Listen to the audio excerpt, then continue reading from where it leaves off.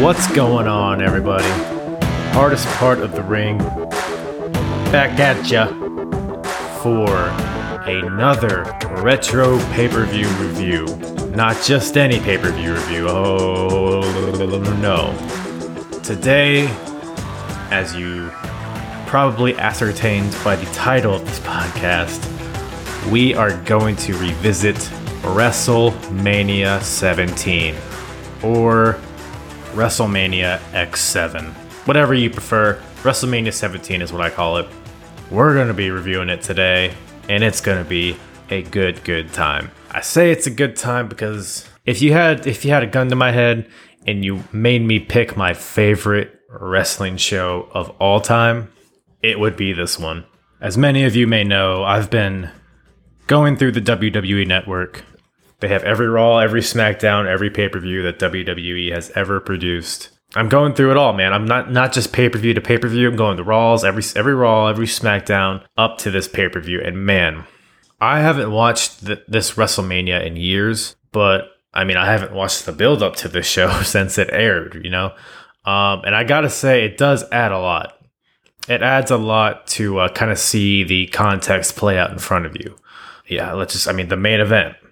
Rock and Stone Cold. Now, I had totally forgot that they kind of like inserted Deborah into the storyline, into the build to that match. It was so strange because I didn't remember it at all. And then they all of a sudden make Deborah, who, by the way, at the time is Stone Cold's real wife, they make Deborah the Rock's manager. And now then the storyline's supposed to be, oh, is there a conflict of interest? Is who is Deborah going to support? But then I guess at some point, they realized that nobody gave a shit about Deborah, and that, hey, you have in front of you the two biggest stars in wrestling history right in front of you. That's all you need. You don't need these other soap opera elements to it. Get The Rock, get Stone Cold. They are both red hot as they have ever been.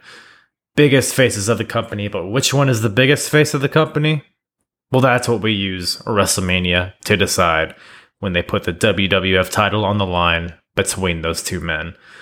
Great shit. I mean, the show in its entirety was great. It was great from top to bottom. But that build to Rock and Austin is probably the best build I've ever seen to a match. I posted on Instagram a while ago as I was watching that sit-down interview that The Rock and Austin did with Jim Ross mediating it. I had seen clips here and there of that interview over the years, but I hadn't sat down and watched the entire thing, probably since it aired, honestly. And it was like a 10-minute long interview, and it was as close to a perfect build as you can get. Because, you know, when we think of Rock and Austin, obviously they're like they're two of the Mount Rushmore wrestlers. They're the mainstream characters even to this day. They defined that entire era, which many call the golden era of wrestling. But when we think of them, we think of Austin cracking beers and spraying Vince McMahon in the ring with a fucking beer hose. We think of Rock's raising his eyebrow, spitting out his catchphrases, getting the entire crowd in the palm of his hand. We think of fucking the People's Elbow. We think of Austin throwing the Rock's belt off the bridge. We think of their history together, that colorful, flamboyant, that really exciting, flashy history. But when we're here in March of 2001, you have The Rock on one side, and you have Stone Cold Steve Austin on the other side, in a room with Jim Ross.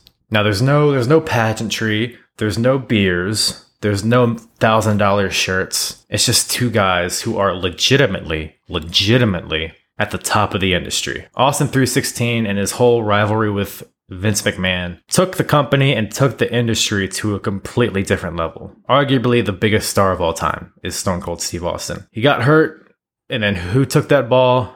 The Rock. The Rock took that ball and took it to even greater heights, carrying that company for well over a year. So basically you have Austin at the tippy top, then you have Rock at the tippy top on the other side. And the question is, who is that defining character? Who is that person that kind of carries that company's flag, right? Now this is all in storyline, but it's also all in real life. You know, these two in numerous interviews that these guys have had, and Stone Cold's podcast and The Rock's Instagram, they both have mentioned that there was a true rivalry between those two. There was a true competitive nature between those two guys, and who was that top star. You can have a lot of top stars in a company. You can have oodles of them, but to be that one marquee guy, that one guy where you like, when you see that WWF logo, who's the face that you think about when you see it? And that's what that WrestleMania match is all about. But you have that interview, and that brought The Rock out of his like catchphrase mentality, right? He's not just going out there talking about the millions, and he's not, smack a candy ass or whatever the fuck. That's not that Rock. This is Dwayne Johnson we have sitting here. There's no fans singing along with him, and there's no glass shattering when Stone Cold is there. There's no beer cans. You have two guys stripped of all spectacle who just wanted to be the best in the business. That's it. At the end of the day, that's what wrestling is. It's, you got a collection of men and women scratching and clawing to get to the top of the mountain. And in 2001, the top of the mountain was that WWF Championship, and that's what was on the line in the main event of WrestleMania 17. They didn't need Deborah. That was the kind of storylines they were doing back then. It was soap opera shit. So it was consistent with the time, but they didn't need it. And they thankfully took that element out of the storyline before the actual match. And you could tell those two guys didn't want Deborah involved. They didn't need Deborah involved because it would just muddy the true, legitimate rivalry that they had. It's an organic narrative that has been laid out over the course of a year or two. It's organic, and they took it and they ran with it. These two always brought the best out of each other, and I think a lot of that can be attributed to the competition between those two. Once again, that interview with JR, they're just like both bursting from the seams. They're like, you can see how tense they are, like legitimately tense. That is passion. That's an element you saw back then that may be a little bit absent nowadays, is that true passion. It was real. It was all real to them, and they both wanted to be that marquee guy, and that's what they sought to do at WrestleMania 17. But as far as the show as a whole, as crazy as it seems, Rock and Austin was only a small part of it, because WrestleMania 17, April 1st, 2001, was about as close as you can get to a perfect show. It was pretty much perfect. It was perfect because it had something for everybody. And all of those different elements, all those different magnitudes, all those different styles were all executed almost to perfection. In some cases, to absolute perfection. Everyone was on that night. Like I said, you have Rock and Austin, top of the company, top of the industry, two faces of the WWF at the time. True rivalry, true feud. Everyone wanted to see them lock up. But at the same time, you have that spectacle. You have something like Kurt Angle versus Chris Benoit, which, by the way, had a great build in itself. Basically, two submission specialists trying to assert their submission ability as dominant over the other. Technical wizardry. Or maybe you just want a car crash, to which you get Raven versus Big Show versus Kane in a hardcore match. Or maybe you want to see a blow-off to one of the top heel groups in the Right to Censor. Or maybe you want a different kind of car crash in one of the best matches of all time, TLC 2. Maybe you just want to harp on old times and get a nostalgia hit. Hey, we got the gimmick battle royal for you. Chris Jericho versus William Regal, another technical masterclass. Maybe you love that soap opera shit, and everybody at the time loved it. Probably one of the hottest matches of the night. You got Shane McMahon versus Vince McMahon, adding in that element of WCW folding, which, oh, by the way, just in case you needed another layer to this show, Vince McMahon bought out WCW mere days before this show. Maybe a week or two. Add in the element of Shane buying the company out from under his dad, just to add on top of, the really, really quality heel work that Vince was doing at that time. Probably one of the best heels of all time during this period. All of that together made for an emotional, passionate match that was thoroughly entertaining. Triple H versus Undertaker. You have two of the other huge stars in the company. You have Rock and Austin on one level, and right below that, you have Triple H and Undertaker, setting up future feuds. So there's literally something for everybody on this show. You have spectacle, you have technical wrestling, you have car crashes, you have women, you have men, you have young, you have old, you have one-on-one, you have multi-man matches, you have heel factions, you got Mick Foley, you got Hillbilly Jim, you got everybody. Something for everybody. And this show was so easy to digest. But a little over 3 hours, perfect length. Every match got the amount of time that it needed. Well, I wouldn't say that, but for the most part, every match felt full and felt satisfying. So with that, we might as well just get right into it, right? So the show opens up to a packed Astrodome. Incredible atmosphere. I think it was like, 70, 80,000 people there. Huge show. Signs are everywhere. You got the smoke from the pyro. You got the sunlight gleaming in from the top of the stadium. It was such a cool atmosphere. The set was great. Also, another element to the show that made it unique was the commentary. You had JR, of course, but you also had Paul Heyman. Now, if you remember, Jerry the King Lawler walked out of the company about a month before this show. So JR and Heyman were still a relatively new duo. And I gotta say, these two are probably the most underrated commentary duo of all time. I absolutely loved these guys together because you had JR, who is JR. He was at the peak of his abilities at this time. Awesome emotion and passion every single night. But then you add Paul Heyman into the mix. A Paul Heyman who had just come over to the WWF from the defunct ECW. So he's all full of piss and vinegar. He's, having a good old time. He's trying to fuck with Vince McMahon on the mic, like through his headset and all that shit that we've heard over the years. And he was the perfect, antithesis of JR. He kind of provided, whereas JR and King were kind of like a cohesive unit, JR and Heyman were kind of like butting heads at the commentary table, and it provided just the right amount of entertainment from that booth, and not too much to where it overshadowed the action in the ring, but enough to keep the viewer interested and to tell the story of what's going on in the ring. So both these guys killed it during the show. I just want to add that in there. I absolutely loved Heyman at commentary. I feel like that gets kind of overshadowed by all the other stuff that he's done. Maybe rightfully so, but awesome stuff there. But as far as the matches, first match you have Chris Jericho versus William Regal. And this match is for the Intercontinental Championship. This match is pretty solid. I will say, these first couple matches, it felt like this show took a while to kick in. Like I said, I haven't watched this match in years, and I was kind of worried that it wouldn't reach my expectations. I was worried that it wouldn't be as good as I thought it was, but that was no issue. But I will say that it did take the crowd a few matches to really get into it. They were into it, during the entrances and whatnot. But the match itself, it was a solid match. Nothing against the match. It seemed like the crowd was a little bit flat for the most of it, and even the finish was kind of out of nowhere.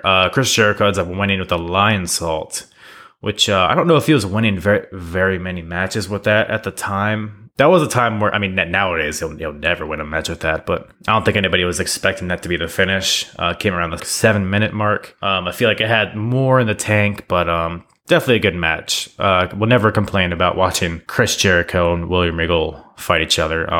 This was like the Jericho pissing in Regal's tea blow off. So it was kind of a silly little deal here, but I enjoyed it a lot. William Regal had a lot of heat during this time as a commissioner, doing probably some of the best work of his whole career. So loved watching this again. After that, you have a 6-man tag. You have Taz in the APA versus the Right to Censor, Bull Buchanan, the Good Father, and Val Venus. It was like a quick 4-minute match. It was fine for what it was. Really, at the end of the day, it was the blow off for the Right to Censor. They had been a huge... They as a group, no group had more heat than the Right to Censor, man. Especially during this time when everybody wanted crude humor. They wanted titties. They wanted assholes. They wanted foul language. They wanted profanity. They wanted blood and guts. They wanted all of that. Attitude Era was defined by that kind of stuff, and the right to censor was kind of the antithesis of that.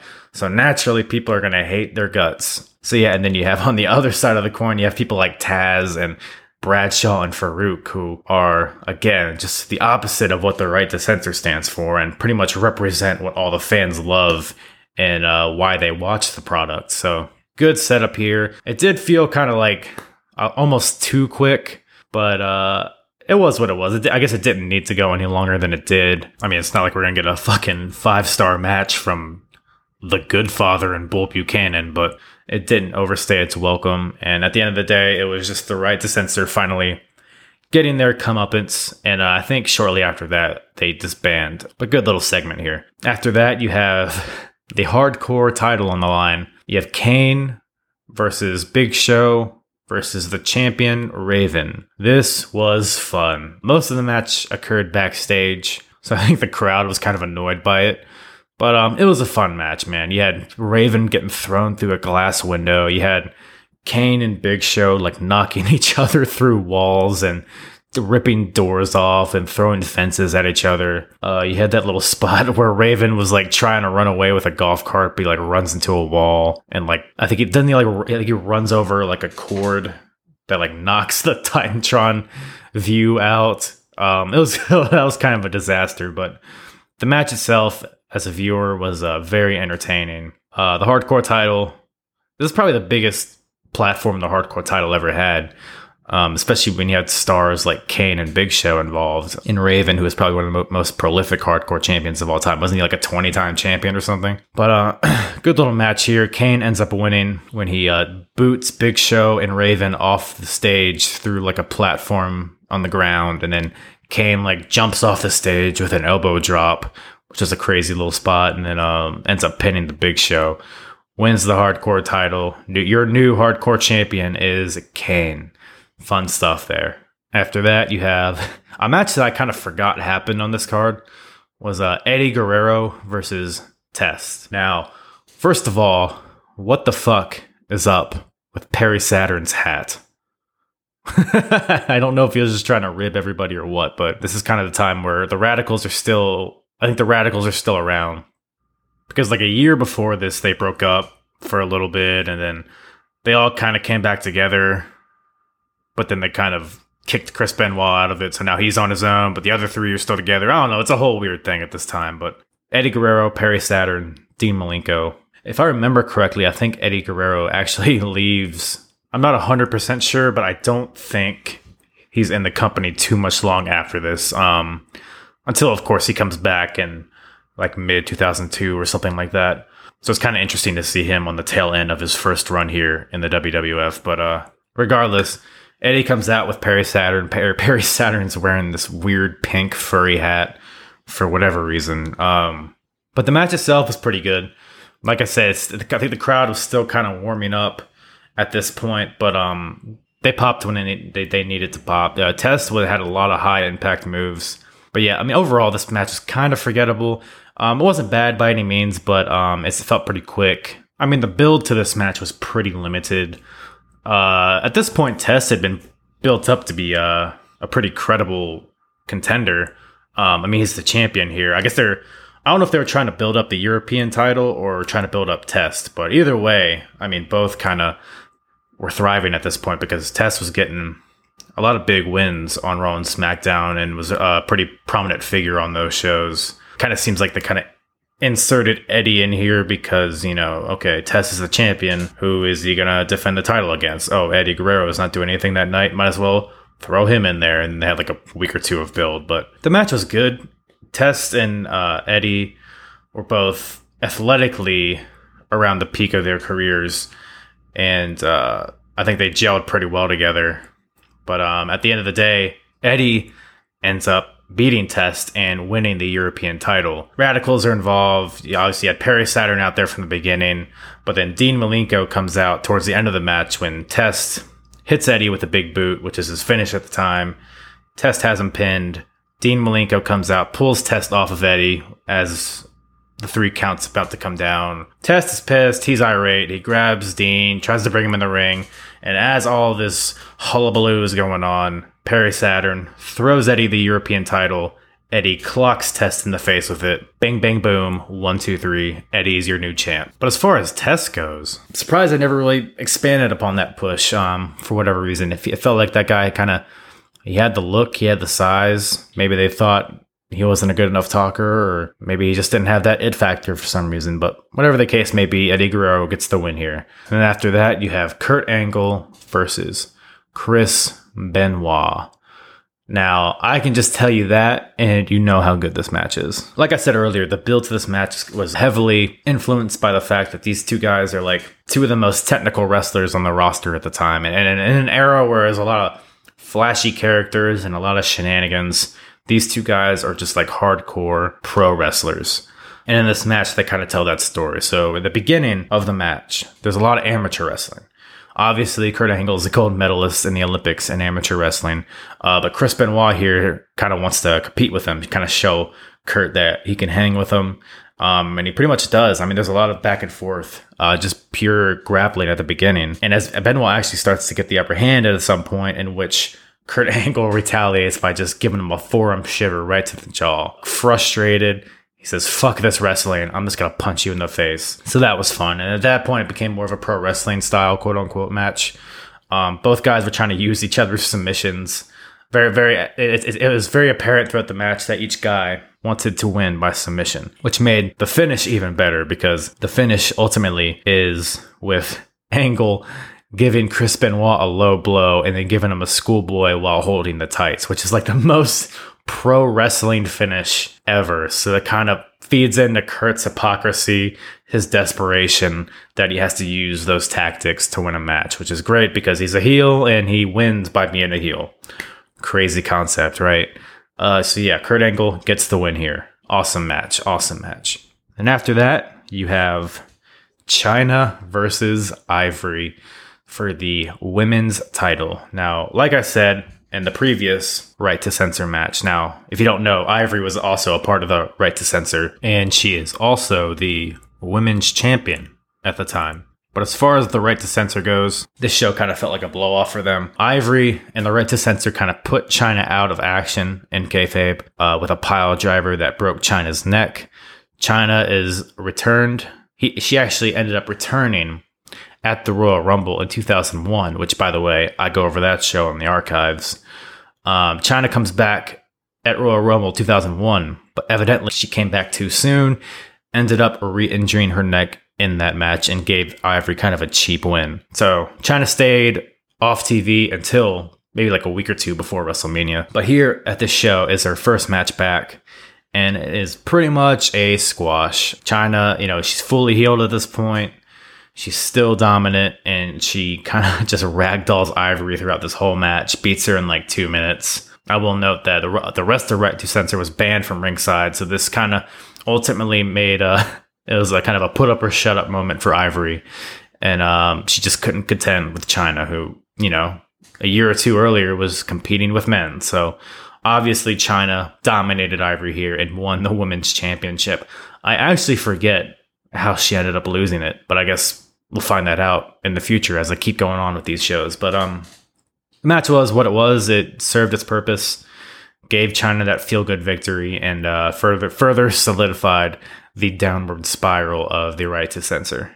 This match maybe could have used the rest of the Right to Censor at ringside, to build a little bit of drama in this match, but if they wanted to just set out to have a squash match, I guess it was what it was. But whatever. Next match, oh boy. You have the Battle of the McMahons. You have Vince versus Shane in a street fight with Mick Foley as your special guest referee. And then at ringside, you have Stephanie McMahon. Now, to catch everybody up, Vince basically demanded a divorce from Linda, which made Linda have a panic attack of sorts, had forced her to be medicated, and Vince pretty much over-medicated her to the point where she was in a comatose state for like months. Just setting the scene for you guys. Man, this match was fucking fun, dude. The crowd was so into it, dude, at every point.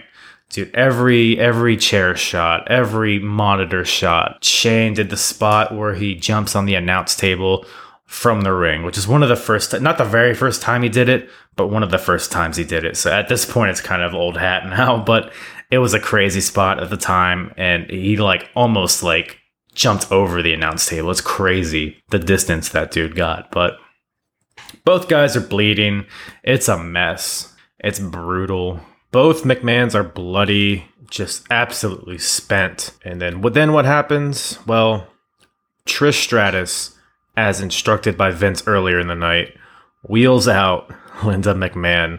Of course, Linda is still basically a zombie at this point, a corpse, if you will. Pretty much just shoving her out there to watch her husband beat the shit out of her son. Oh, wrestling at its finest. So Trish wheels Linda out there. Trish has been, in previous weeks or months, has been the kind of the side chick of Vince McMahon. So they were kind of aligned there. So she brings out Linda to a fallen Vince McMahon who's on his knees, still reeling from all of the punishment that he's taken during this match. He kind of gets up, looks at her, he sees Linda, and he gets he just sees red, right? He just, oh, I hate this one. I hate her. I hate her. And then Trish walks up to Vince and slaps him right in the fucking face. Huge turn here. Trish and Steph had a match at No Way Out at the previous pay-per-view, and Trish was getting huge reactions from the crowd. Everybody loved her. At this point, she was one of the hottest things going at the time, especially as far as women are concerned. And she's only hit the tip of the iceberg for, the exposure and the fame that she's going to reach. So huge turn here, face turn by Trish, slapping Vince McMahon.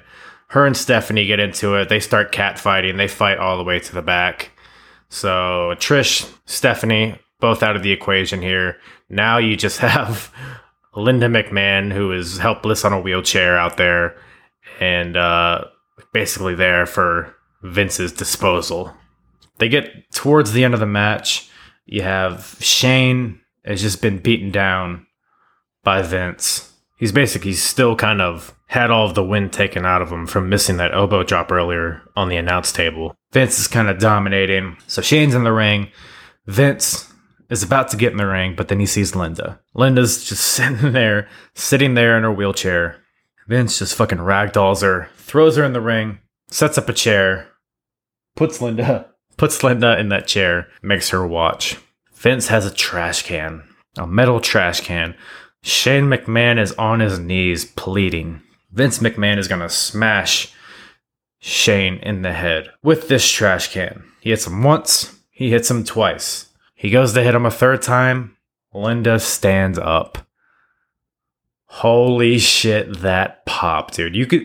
If you go back and watch this match to that moment where Linda stands up out of her chair. Now remember, she had been confined to a wheelchair for months. Not speaking, not emoting, even a little bit, for months. She had to watch Vince make out with Trish Stratus right in front of her. She had to watch her husband and her son fight for months and months. And then she stands out of her chair and you just see thousands and thousands of people standing to their feet in amazement. That was such good shit, dude. Oh my God. That made the entire build worth it. That was a perfect blow off. Linda gets up, kicks Vince McMahon right in the fucking ball sack. And then from there, Shane takes him, throws him in the corner, kicks the shit out of him, puts a trash can in front of his face, gives him the first ever coast to coast, a beautifully executed one. Which at the time that was unheard of. I know Van Damme had been doing it in ECW or whatever. But we were watching this and my girlfriend's watching it with me and she's like, there's no way he's going to reach him, is there? He could possibly jump that far, but then he does it and it's beautiful looking. And then that's the end of the match. Shane ends up pinning him after that. 1, 2, 3. Your winner of this match, Shane McMahon. Awesome, awesome story. Awesome build up to this, man. Vince McMahon was such a perfect heel during this time. He was just a complete piece of shit, both to his daughter, to Trish, to Linda, to Mick Foley. Then you add the element of him, being a dick about WCW folding and All of it, man. He executed everything so well, and the crowd just ate it up, man. So many awesome elements to this match, so many crazy things happening in one match, but as far as like the amount of fun you have watching a wrestling match, this is might have been the most fun match of the entire show. Loved it. Although, I say that, but the next match may have been not only the match of the night, in my opinion, but maybe my favorite match of all time. You have TLC 2. Edge and Christian versus the Dudley Boys versus the Hardy Boys. This is everything and anything you could possibly ask for in a wrestling match, dude. It was, they have had ladder matches before. They had another TLC match also. So the bar had already been set really high. But somehow these guys set that bar even higher with this match, dude. It was nuts. And the thing I loved about this match, as opposed to, modern day ladder matches, is that each team was trying to get the fucking title belts. The premise of the match.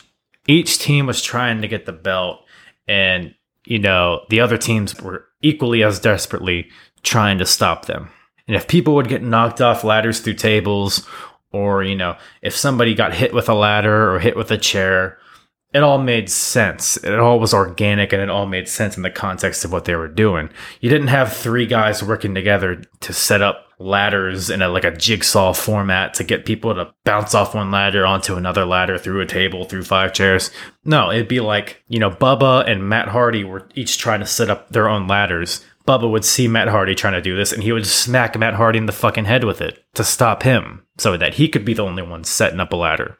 All this, it was a spot-filled match. It was a car crash spectacle. I understand, but everything felt so smooth, and it felt like it made sense. Whether it was, Matt and Bubba flying off of a 20-foot ladder through a stack of 4 tables, or it was Christian throwing a chair at Bubba catching it, and then Edge hitting Bubba with another chair to hit the other chair, or whether it was that, that famous spear off the top of the ladder onto Jeff Hardy. It didn't feel like these guys were collaborating together. It felt like they were fighting each other. And it felt like these crazy high-flying moments were actually organically happening, which is why this match is so awesome. And then you add the element that they were all constantly trying to get those title belts. You had the elements of, each team had their kind of third person, right? The Hardys had Lita. The Dudleys had Spike Dudley. Edge and Christian had Rhino. And you had all 3 of those guys interfering in the match as well, and also doing these crazy spots and adding their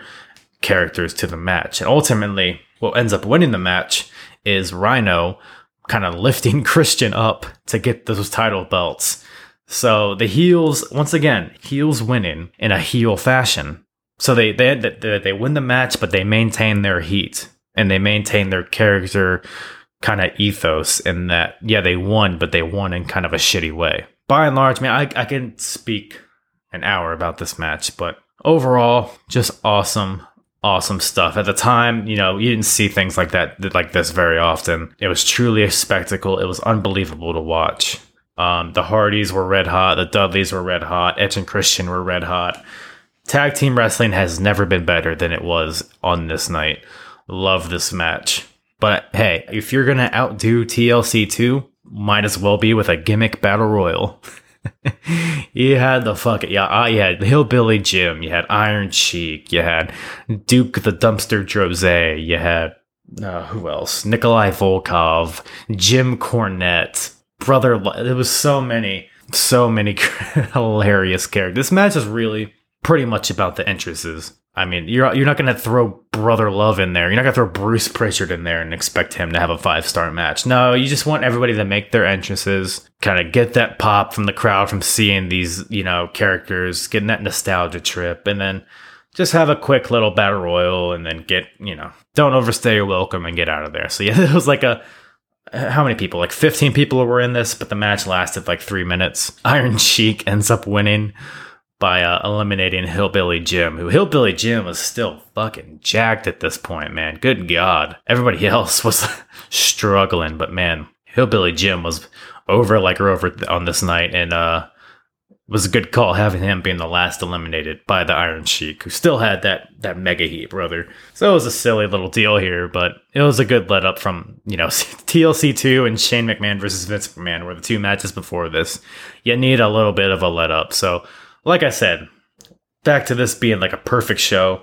This Battle Royal was perfectly placed on the show, in my opinion. Fun stuff. After that, you have Triple H versus The Undertaker. This match is pretty good. It was definitely like almost a forgotten match at this point, man, because the build to this match is actually pretty hot-shotted. Triple H is fresh off the heels off of beating Stone Cold at No Way Out, so he's red hot. He has all the momentum going forward, but he's not in the main event because Rock's champion and Stone Cold won the Royal Rumble. So where does that put him? And that was kind of the build here. He was like frustrated that he's not going to be the one closing the show, even though he's probably arguably the most dominant guy in the company at this point. Undertaker takes issue with that, basically saying that, Triple H is trying to claim that he's the top dog, but that dog is standing in Undertaker's yard, and ultimately Undertaker just lets him live in it, etc., etc. Then, it was fun, though. You had, like, Triple H throwing Undertaker's bike off the stage. You have Undertaker attacking Triple H's limo with a steel pipe. It was a lot of fun stuff. You had the whole restraining order between Stephanie and Undertaker. You have Kane getting involved. There was a lot of fun stuff in this build-up. But ultimately, what it all comes down to is that you have the two biggest guys that are not Stone Cold or The Rock in this match, basically pushing forward who's going to be in the title picture in the future. The match itself is pretty good. A lot of, Attitude Era style brawling, a lot of in the crowd stuff. Like there's one spot where they're both like on a pedestal out in the crowd where like the cameras are, and Undertaker chokeslams Triple H off of it, and they make it like Triple H fell into this infinite abyss where he will never be found again, but he fell like 6 feet or something. But that's probably like what people think of when they think of this match, is that spot right there. They get back to the ring, they start brawling. Ref ultimately gets Triple H gets catapulted into the ref or something. Undertaker hits a choke slam, tries to pin Triple H, gets a 2 count. Undertaker gets frustrated and just elbow drops the ref, and the ref is out for literally like 15 minutes. I think it's actually before they went in the crowd, as a matter of fact. But they get back to the ring, ref is still dead. Triple H introduces a sledgehammer into the match, and that sledgehammer is a pretty big focal point of this match. They're both kind of like, Triple H tries to use it, but Undertaker counters, and then Undertaker grabs it, he's about to hit Triple H in the head with it, and then Triple H hits him with a low blow. So the sledgehammer's kind of like flying around the ring. Everybody's trying to utilize it to their advantage. It's pretty much built as a killer weapon at this point, and it doesn't get used until Undertaker goes for a last ride. But as Triple H is getting hoisted onto Undertaker's shoulders, he still maintains the grip of the sledgehammer. And as Triple H is sitting on Taker's shoulders, he wallops him in the fucking face with it, knocks him out, and gets a really close 2 count at this point in the match. Cool false finish right there. Really thought he was going to lose at the time. Obviously now because of the streak and whatnot. But at the end of the day, Undertaker ends up nailing the last ride as Triple H is pounding on him in the corner. Undertaker counters, hits the last ride. 1, 2, 3. Undertaker is your winner here. Pretty good match. After watching it back, I enjoyed it, but in my opinion, it doesn't even come close to the stuff that they ended up doing later in their careers at WrestleMania. What was it, 27, 28, something like that, where they had their 2 back-to-back matches, and then the inclusion of Shawn Michaels into all of that. Just really good stuff from these two, which I think, looking back at it, those 2 matches kind of overshadow this WrestleMania 17 match and all the other matches that they had together. But here, this match, I enjoyed it. Good stuff from both guys. Then, your main event. Who doggy, man, is a no DQ match for the WWF title. You have Stone Cold versus The Rock. Already went over the build to this match. Won't keep harping on it, but just tremendous, tremendous stuff. 2 of the top guys in the industry going at it. And one thing, going back and watching this match again for the first time in a while. So I'm fresh off the heels off of reading JR's book, Under the Black Hat, and he goes into a lot of detail about this match. and about the commentary and how it really helped push the angle along. So, spoiler alert, Stone Cold turns heel at the end of this match. A very notorious moment, and a moment that is very controversial amongst fans and people in the industry as far as whether it was a good idea or not. But here at the time watching this match, it's very evident how the commentators are kind of setting the table for it, and they do such a good job at it.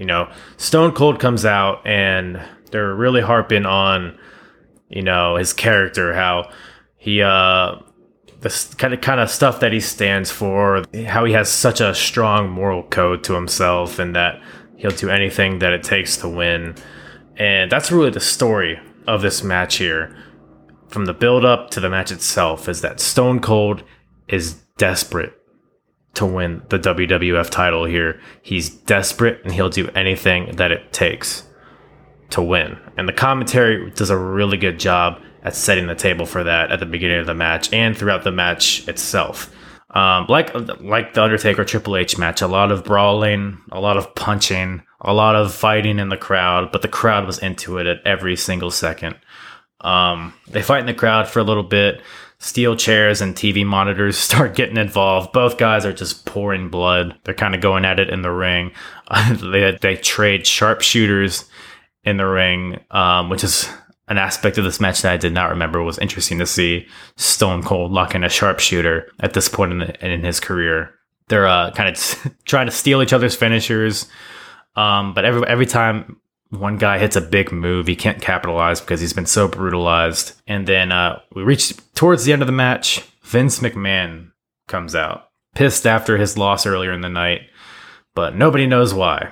Stone Cold and The Rock are both tippy-top baby faces. Both guys have had a lot of issues with Vince McMahon in the past. What could Vince possibly want? What could possibly be his role in this match? We find that out later when The Rock hits the people's elbow on Stone Cold. Goes for the cover. 1, 2. Vince McMahon slides in, rips The Rock right off of Stone Cold, saving Steve Austin from losing the match. Utter confusion falls upon the crowd. The Rock, of course, is furious. He chases Vince McMahon out of the ring and around the ring. Vince McMahon slides back in the ring. Rock follows him, runs into a rock bottom from Stone Cold. 1, 2, kick out. Stone Cold gets super frustrated, super upsetty spaghetti, and that he cannot beat The Rock. He hits the stunner, doesn't beat The Rock. Hits him with a chair, does not beat The Rock. Austin goes for another stunner, gets blocked by The Rock. They tie up again, and then Stone Cold ends up giving The Rock a low blow. Now, I spoke before how the story of this match was based on how Stone Cold was desperate to get this win. So desperate that he would even resort to a low blow, which is a tactic that he wouldn't typically use. So we have him giving Rock the low blow. We have him kind of accepting this interference from Vince McMahon. What is going on here? And then, on top of that, Stone Cold actually tells Vince McMahon to get him a chair. So now they're actually cooperating. What does Stone Cold do? He tells Vince to hand him the chair. He tells Vince to hand him a steel chair. Stone Cold starts walloping him, pins him, 2 count. Crowd goes fucking apeshit, dude. Vince McMahon then gets in the ring, hands him a chair again, starts encouraging Stone Cold to hit him more with the chair, and more and more. Stone Cold tells Vince to hold The Rock up so he can hit him with the chair some more. So Stone Cold and Vince McMahon are cooperating, which is absolutely unheard of at the time. This company was built off of them hating each other, and now they are working together. Absolutely insane. Stone Cold ends up getting the win here after more and more chair shots. Just a dirty, dirty finish with Vince McMahon's help. Holy shit. What a finish. So we have Austin and McMahon aligned. They shake hands after the match. They have a beer together over Rock's broken body. And now nobody knows what's going to happen after this, man. I think Rock goes to shoot a movie after this, and then Austin just goes on a tear as a heel. And it is a brutal, brutal time. Some may love it, some may hate it, but it's definitely an interesting time and definitely a great, great refresh of the Austin character. Crazy, crazy stuff. But yeah, man, an awesome way to end the show with a crazy moment like that. Although, you know, maybe a heel turn in your hometown isn't the best of moves. Maybe it's not the best of timing, but whatever. Just icing on the cake of a perfectly put together show. Once again, thank you all for listening. I really, really enjoy going back and watching these shows and kind of reviewing them. It's a pleasure for me. I hope it's a pleasure for you. I will continue to do these WWF Attitude Era pay-per-views as well as TNA stuff, ROH stuff, all the other shenanigans I'm always up to. So thank you guys for listening. Thank you for all the support so far. Really, really appreciate it. Damn